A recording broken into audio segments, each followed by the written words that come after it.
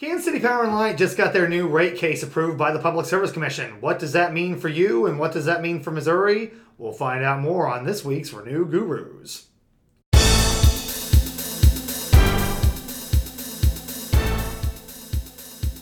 Hello out there in podcast world. This is Renew Gurus, your source for all things Missouri energy policy news and beyond.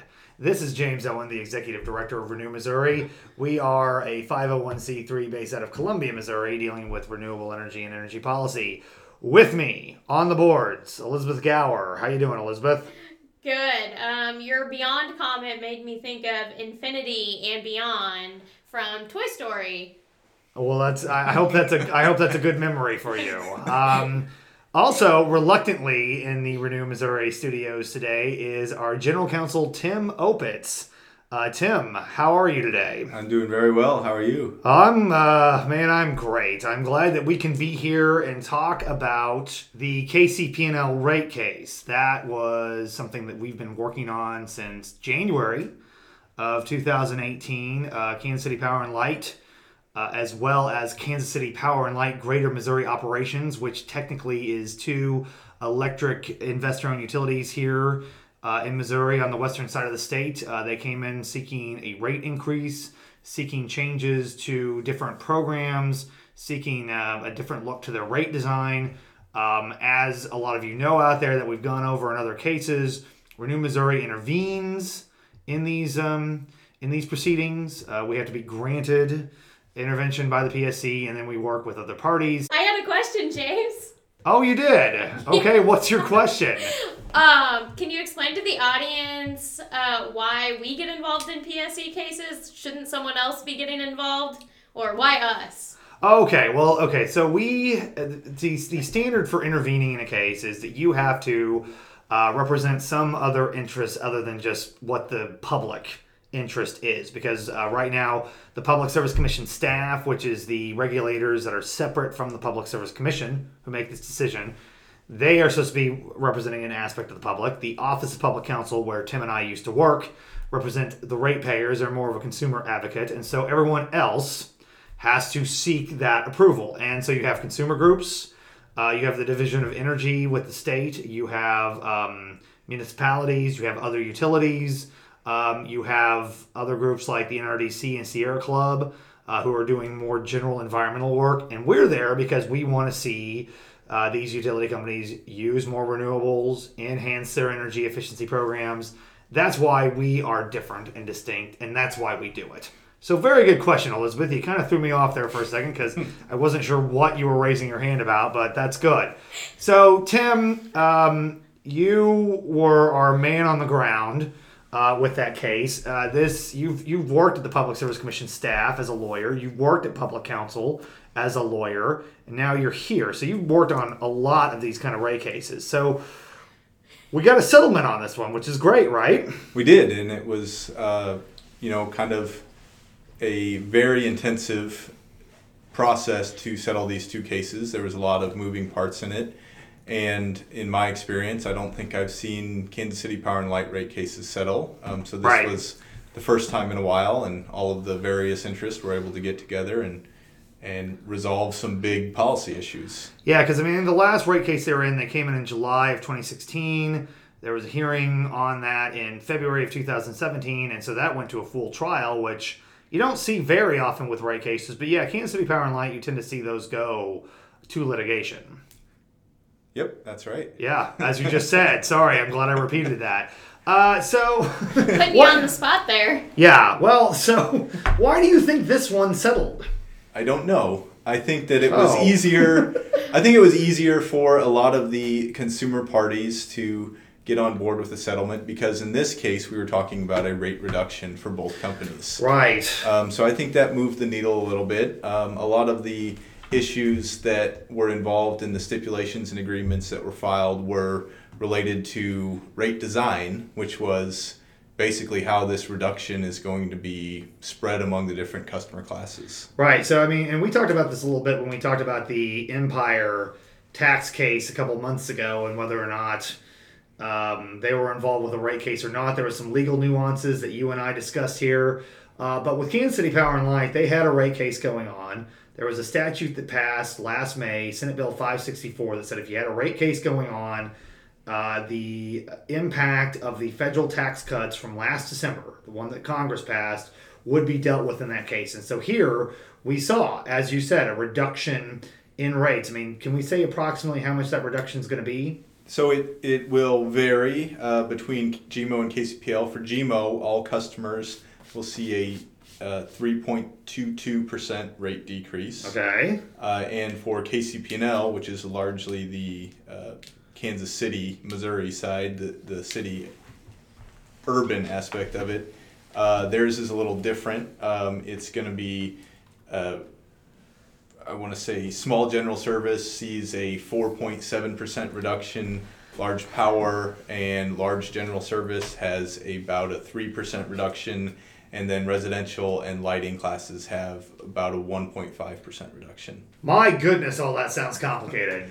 Yeah, it's just, that's because we've had a lot of cases where it's been litigated with the rate design, and they have different ways of splitting up the cost of service to these different classes. So, it was sort of I guess you start pulling one string in rate making, and it starts moving different things around. So yeah. How long did it take you to memorize all those stats? I did not memorize them. I have my computer in front of me. Oh, yeah. See, now we're just destroying the fourth wall here, and we all know all that. So I want to talk real quick, getting to something elementary. We talk about Greater Missouri Operations. We talk about GMO. I think it's weird to some people that everyone just assumes that Kansas City Power and Light is one big company. Everyone gets a KCP&L bill, but Greater Missouri Operations used to be Aquila, which is a utility that went bankrupt quite a while ago. I think that's true. I don't remember. I didn't work in the energy industry at the time. That was when you were still a pup. Well, I was still in law school, I think, when Aquila went bankrupt back in 2003. So, but then even before that, they were two separate. Well, to be fair, I think it was the parent company. I think their utility was okay. I don't know. I think they had some non-regulated issues going Am I on. Slandering them inappropriately by saying they went bankrupt? I know a lot of their, I'll call them legacy employees still work at KCPL, and they're good people to work with. So I'm not. Well, you're making it sound like the fact that this company had financial problems means all those people were like devilish for some reason or another, but I'm not trying to say that. Well, I guess coming off of an election that we recently had, I know that's a negative thing that people throw around a lot. But Why do people file bankruptcy? Well, right, yeah. I mean, there were several. We have a president that filed bankruptcy? I think he takes pride in that. I'm not sure, okay. But there used to be, before it was Aquila, there were also two separate companies in that Greater Missouri territory. So it goes way back, and it's really set up kind of in a way that makes this complicated. Safe to say? Yeah, I think that's true. Okay, because the rate design thing, I think, is something that people don't think about when they think about, like, when utilities come into the Public Service Commission. They think, oh, is my rate going to go up? Is it going to go down? But they don't think about how that goes across. You know, if you own a home, or like, let's say you own a factory, you're going to be paying your electricity bill in a different way. And one of the things that we talked about in this case, in the KCP&L case, was an aspect of rate design on how much you pay at certain times and how that tries to encourage conservation, which is what I wanted to talk about, is bringing this up about things like inclining block rates and time of use. So that's something that we dealt with in this case, is it not? Time of use? Time of use has been was a big part of this case. Way back in 2016, you mentioned the prior KCPL case. Right. In that case, the commission said, company, you've installed these AMI or smart meters. Yes. So next time you come in, you better have something that's going to be related to time of use rates. Okay. The company had a pilot proposal that they wanted to try and roll out. Mm-hmm. Various parties had different perspectives on that, and what we settled on is by October of 2019, there will be time of use rates available to customers who want to opt in. Can someone explain that for the non-energy gurus? I mean, Renew gurus. Yes. Tim, tell us, what is a time of use rate? What does that mean in a very basic English form? Well, it will cost you. If you can. It will cost you more or less money to use power depending on when you use it. Okay, so there are times, so this goes into a very basic thing about rate design, right? Like, so there are times of the day where lots of people are using power. It's usually first thing in the morning and right when they get back from work, right? That's right. And there are other times of the day where people don't use as much. Or and 3 o'clock in the morning. Or at 3, do people use a lot of power at 3 o'clock in the morning? No, I was saying they don't. That would be off peak. That would be probably off-peak. super So off-peak. that would be, you would probably get a deal on these time of use rates if you were using power at 3 a.m. Well, yeah. So, so basically they're trying to encourage people to use their electricity when there's a non-peak period, right? That's right. Okay. So... And non-peak is important because if you are a utility, you have to make sure you're able to provide enough power at the peak of your customers' Right. demand. So if you can have a rate or an incentive that causes people to use power at a different time, you might reduce your peak, and it could reduce the utility's need to build a new natural gas plant, or they could even possibly retire a coal plant. So there's a lot of customer benefits there if you can avoid some of those costs, and there's also potential for environmental benefits for those of our allies who are interested in that. So it's good for your pocketbook, but it's also good for the environment. Is that a good way of putting I'd it? say it's good for everyone. Great. Elizabeth? Do peak hours and non-peak hours vary by utility? And what are those Ooh. hours? Good question. So I don't know off the top of my head which hours we agreed would be peak or on peak here. But I think there's 3 different periods for the KCPL and GMO that we're going to work towards. Putting you on the spot over here. Yeah. And I'll say generally the utilities all sort of follow the same, peak of first thing in the morning or when people come home from work. Yeah. But every utility is going to be a little bit different. Yeah, so, and this is not going, because we're still working on the details of this. I mean, this is not something every customer is going to be doing, correct? Right. So, first of all, you have to have a AMI meter. Not every customer. Now, let's has talk an about AMI that really quick. We'll get back to what this time of use is going to look like for the average customer, but an AMI meter, that's a smart meter, right? That's a smart meter. Okay. And Kansas City Power and Light's been pretty good about getting those out to their customers. I mean, a lot of utilities are a little behind on that, even though that technology's been around for a while. But KCP&L has got several of those out with their customers, don't they? Yeah, they've got a pretty expansive, I'll call it a deployment of the AMI meters in their KCPL territory, and they're working towards it in their GMO territory. GMO is a little more spread out, a little more rural, so it's taking longer to get that deployed there. I believe they would say it's got a low ratio of miles to meters, is what some people would say in GMO. That's probably pretty accurate. Okay. So, Elizabeth, yes. Can you explain what these smart meters do for our audience? Oh, very good, yes. I got to keep this less technical. So you're doing a good job. They do a lot of technical things. So I'll say, well, they record how much energy you use. Right. They'll be able to better track and communicate to the utility when you're using that energy, which is important for time of use rates, because it's not just how many times the little meter spins. You need to know at what times it's doing that, so the AMI can help with that. And it allows more information about outages and all kinds of things. So I think to kind of put in, people think about they have someone come out and read their meter, like when they have a traditional system. But like this, they don't have to do that. That information goes directly to the utility company.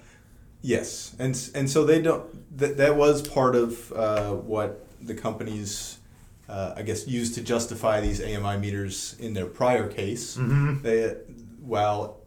They said, yes, we want to work towards TOU, but there are cost savings with these meters because we won't have to have these labor-intensive meter readings. We won't have to do these other costs. It might save us money on on truck rolls whenever we're getting bad information about something. Okay. So there's a lot of reasons why AMI meters can be beneficial to customers and the utility. Right, but I mean that is something that the KCP&L's goal is for every customer to have one, but they don't all have one yet. Correct? They don't. That's correct. I mean, Do they have a timeline?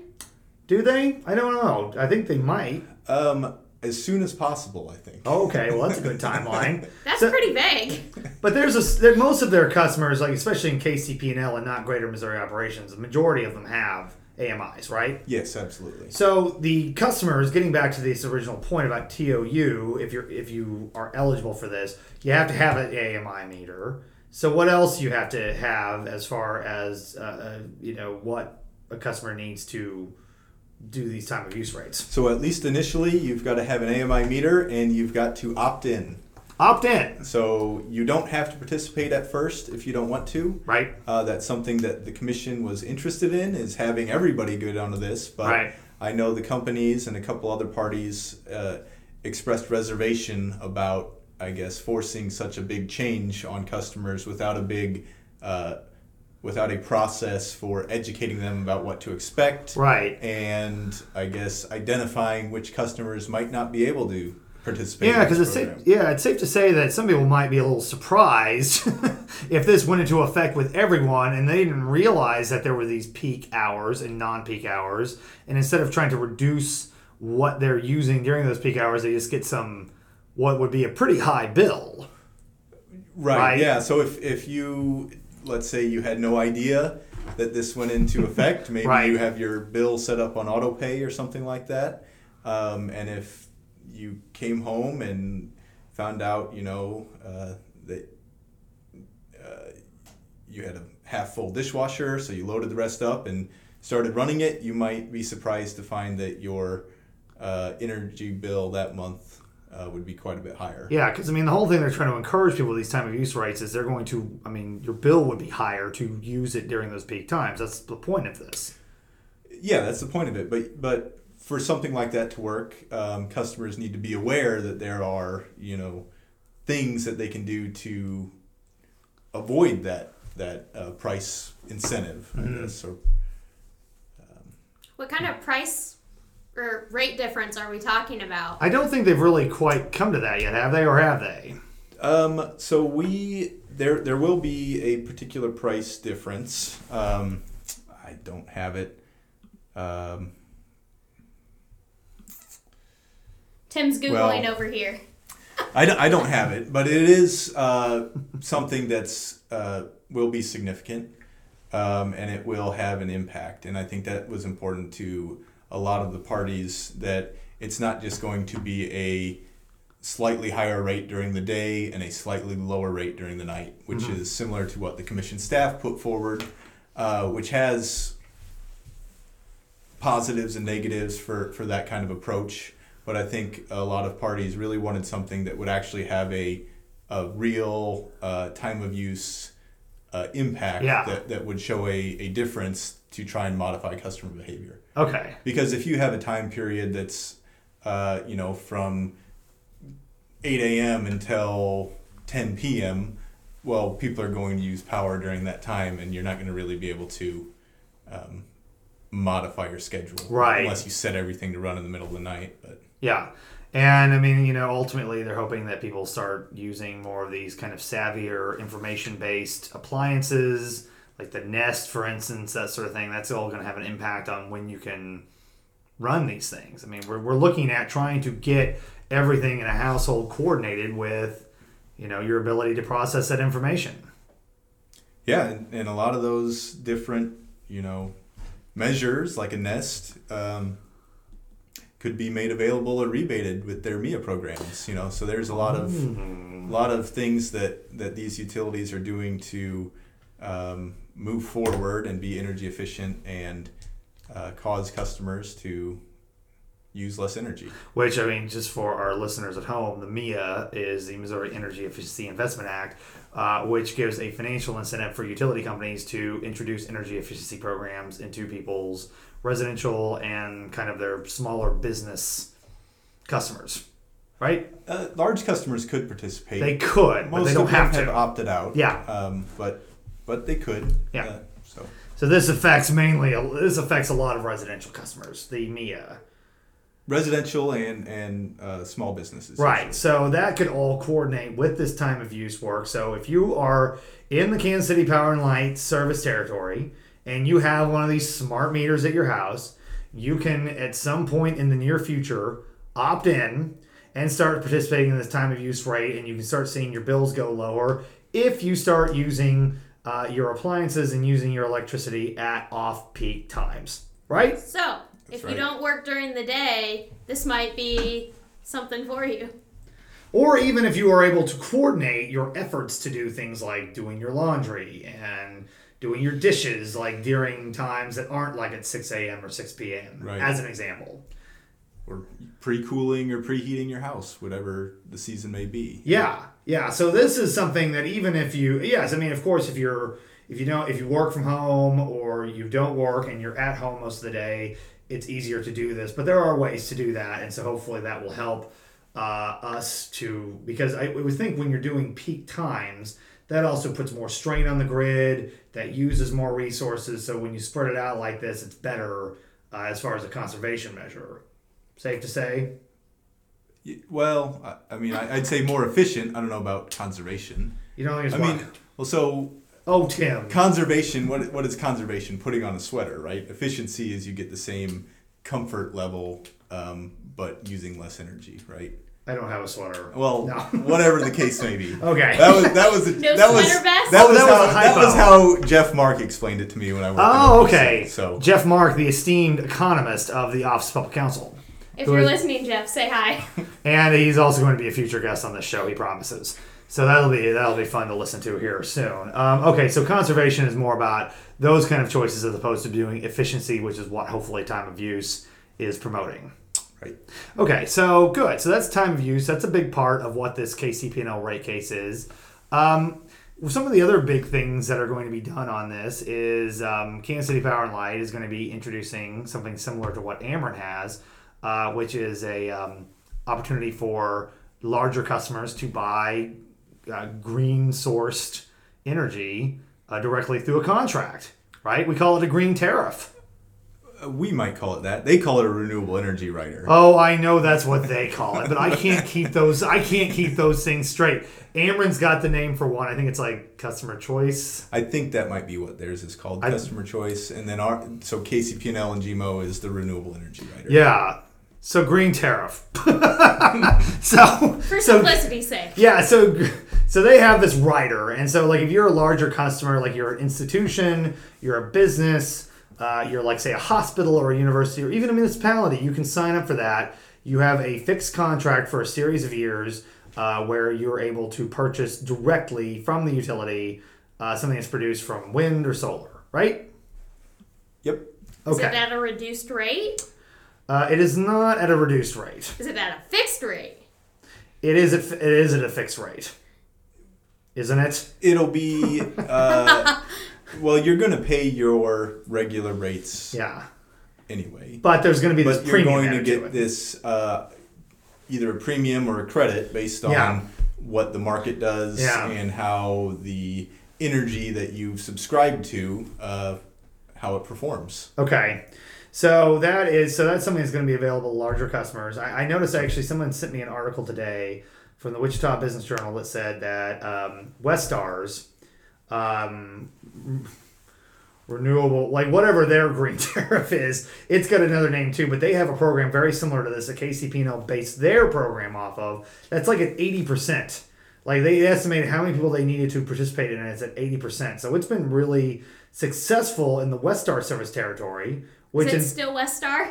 Well, okay, and I was going to get into that. Yes, I mean, Westar is now merged with KCP&L, and they're going to be Evergy, but that's still going to apply to the Westar service territory, right? That's right. Well, Westar's, I mean, I don't know if they intend on changing the names of the subsidiaries. Yeah, that's as a holding company. Evergy is the holding company. Parent company. Yeah, that's the holding company. I mean, just like how KCP&L and Greater Missouri Operations was under Great Plains Energy, GPE. Yep. I was trying to make sure I got that right. But they were under a holding company, and technically They didn't really have any employees. It was just really for legal and liability purposes. They had a holding company like that. So Evergy is probably going to be the holding company for all of them. So Westar has this green tariff program. KCP&L will be introducing it. It's been going really well for Westar. So that's a promising sign.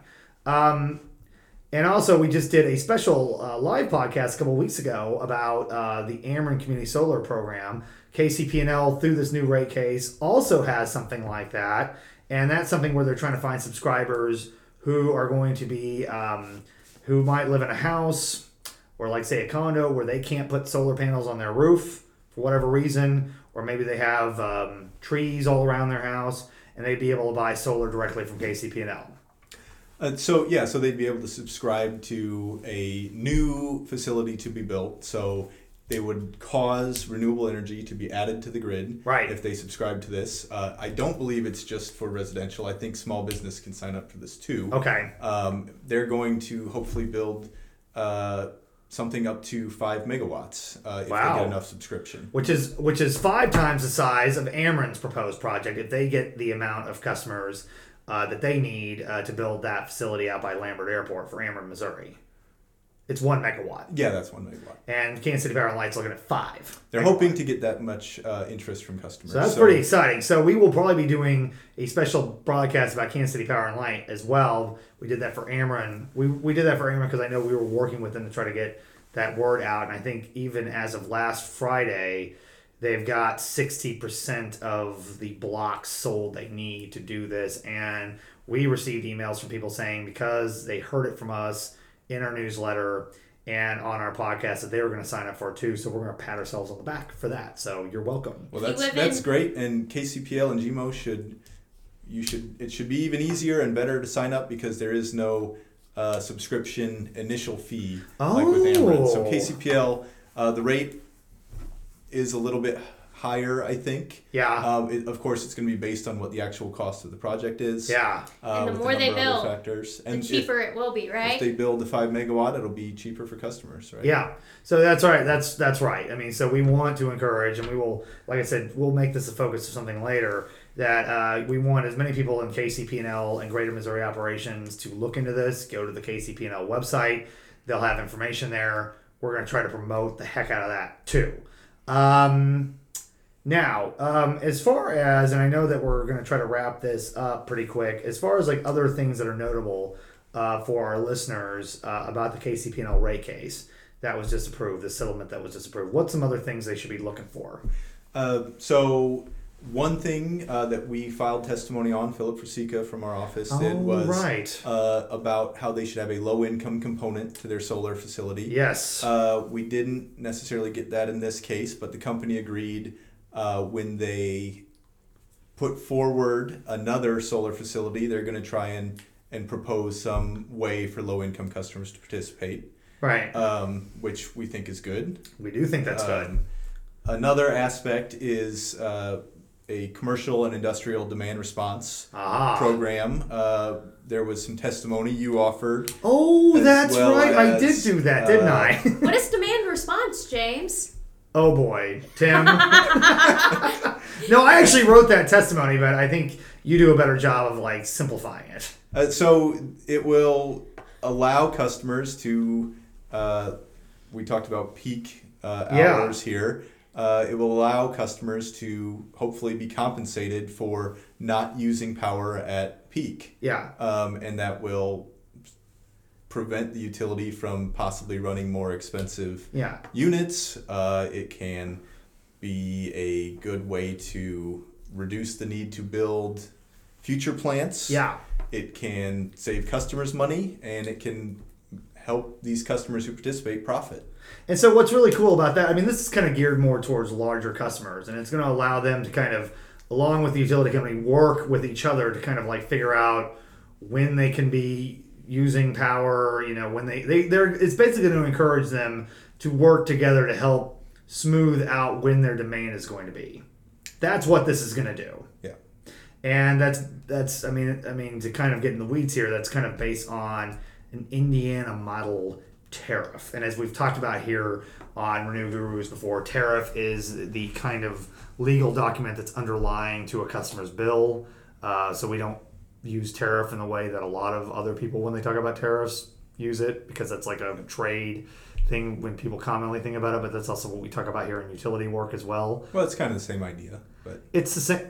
Yeah, trying to confuse our listeners at home. I'm trying to distinguish this so they're not thinking that we're going to put we're not going to put some tariff on like horse feathers or whatever it is they did in the 1880s. All right, so there's no such thing as horse feathers. I'm just teasing. But yeah, so but that's I think that's unicorn feathers. Is that unicorn feathers? Yeah. Yeah, which that's something just as superfluous. Did I say that right? Who cares? So I mean, so basically, the Indiana model tariff deals with demand response, deals with how larger customers are going to be able to help aggregate their demands and help kind of like do kind of what we're talking about with time of use, but do it at a much larger scale. Yeah.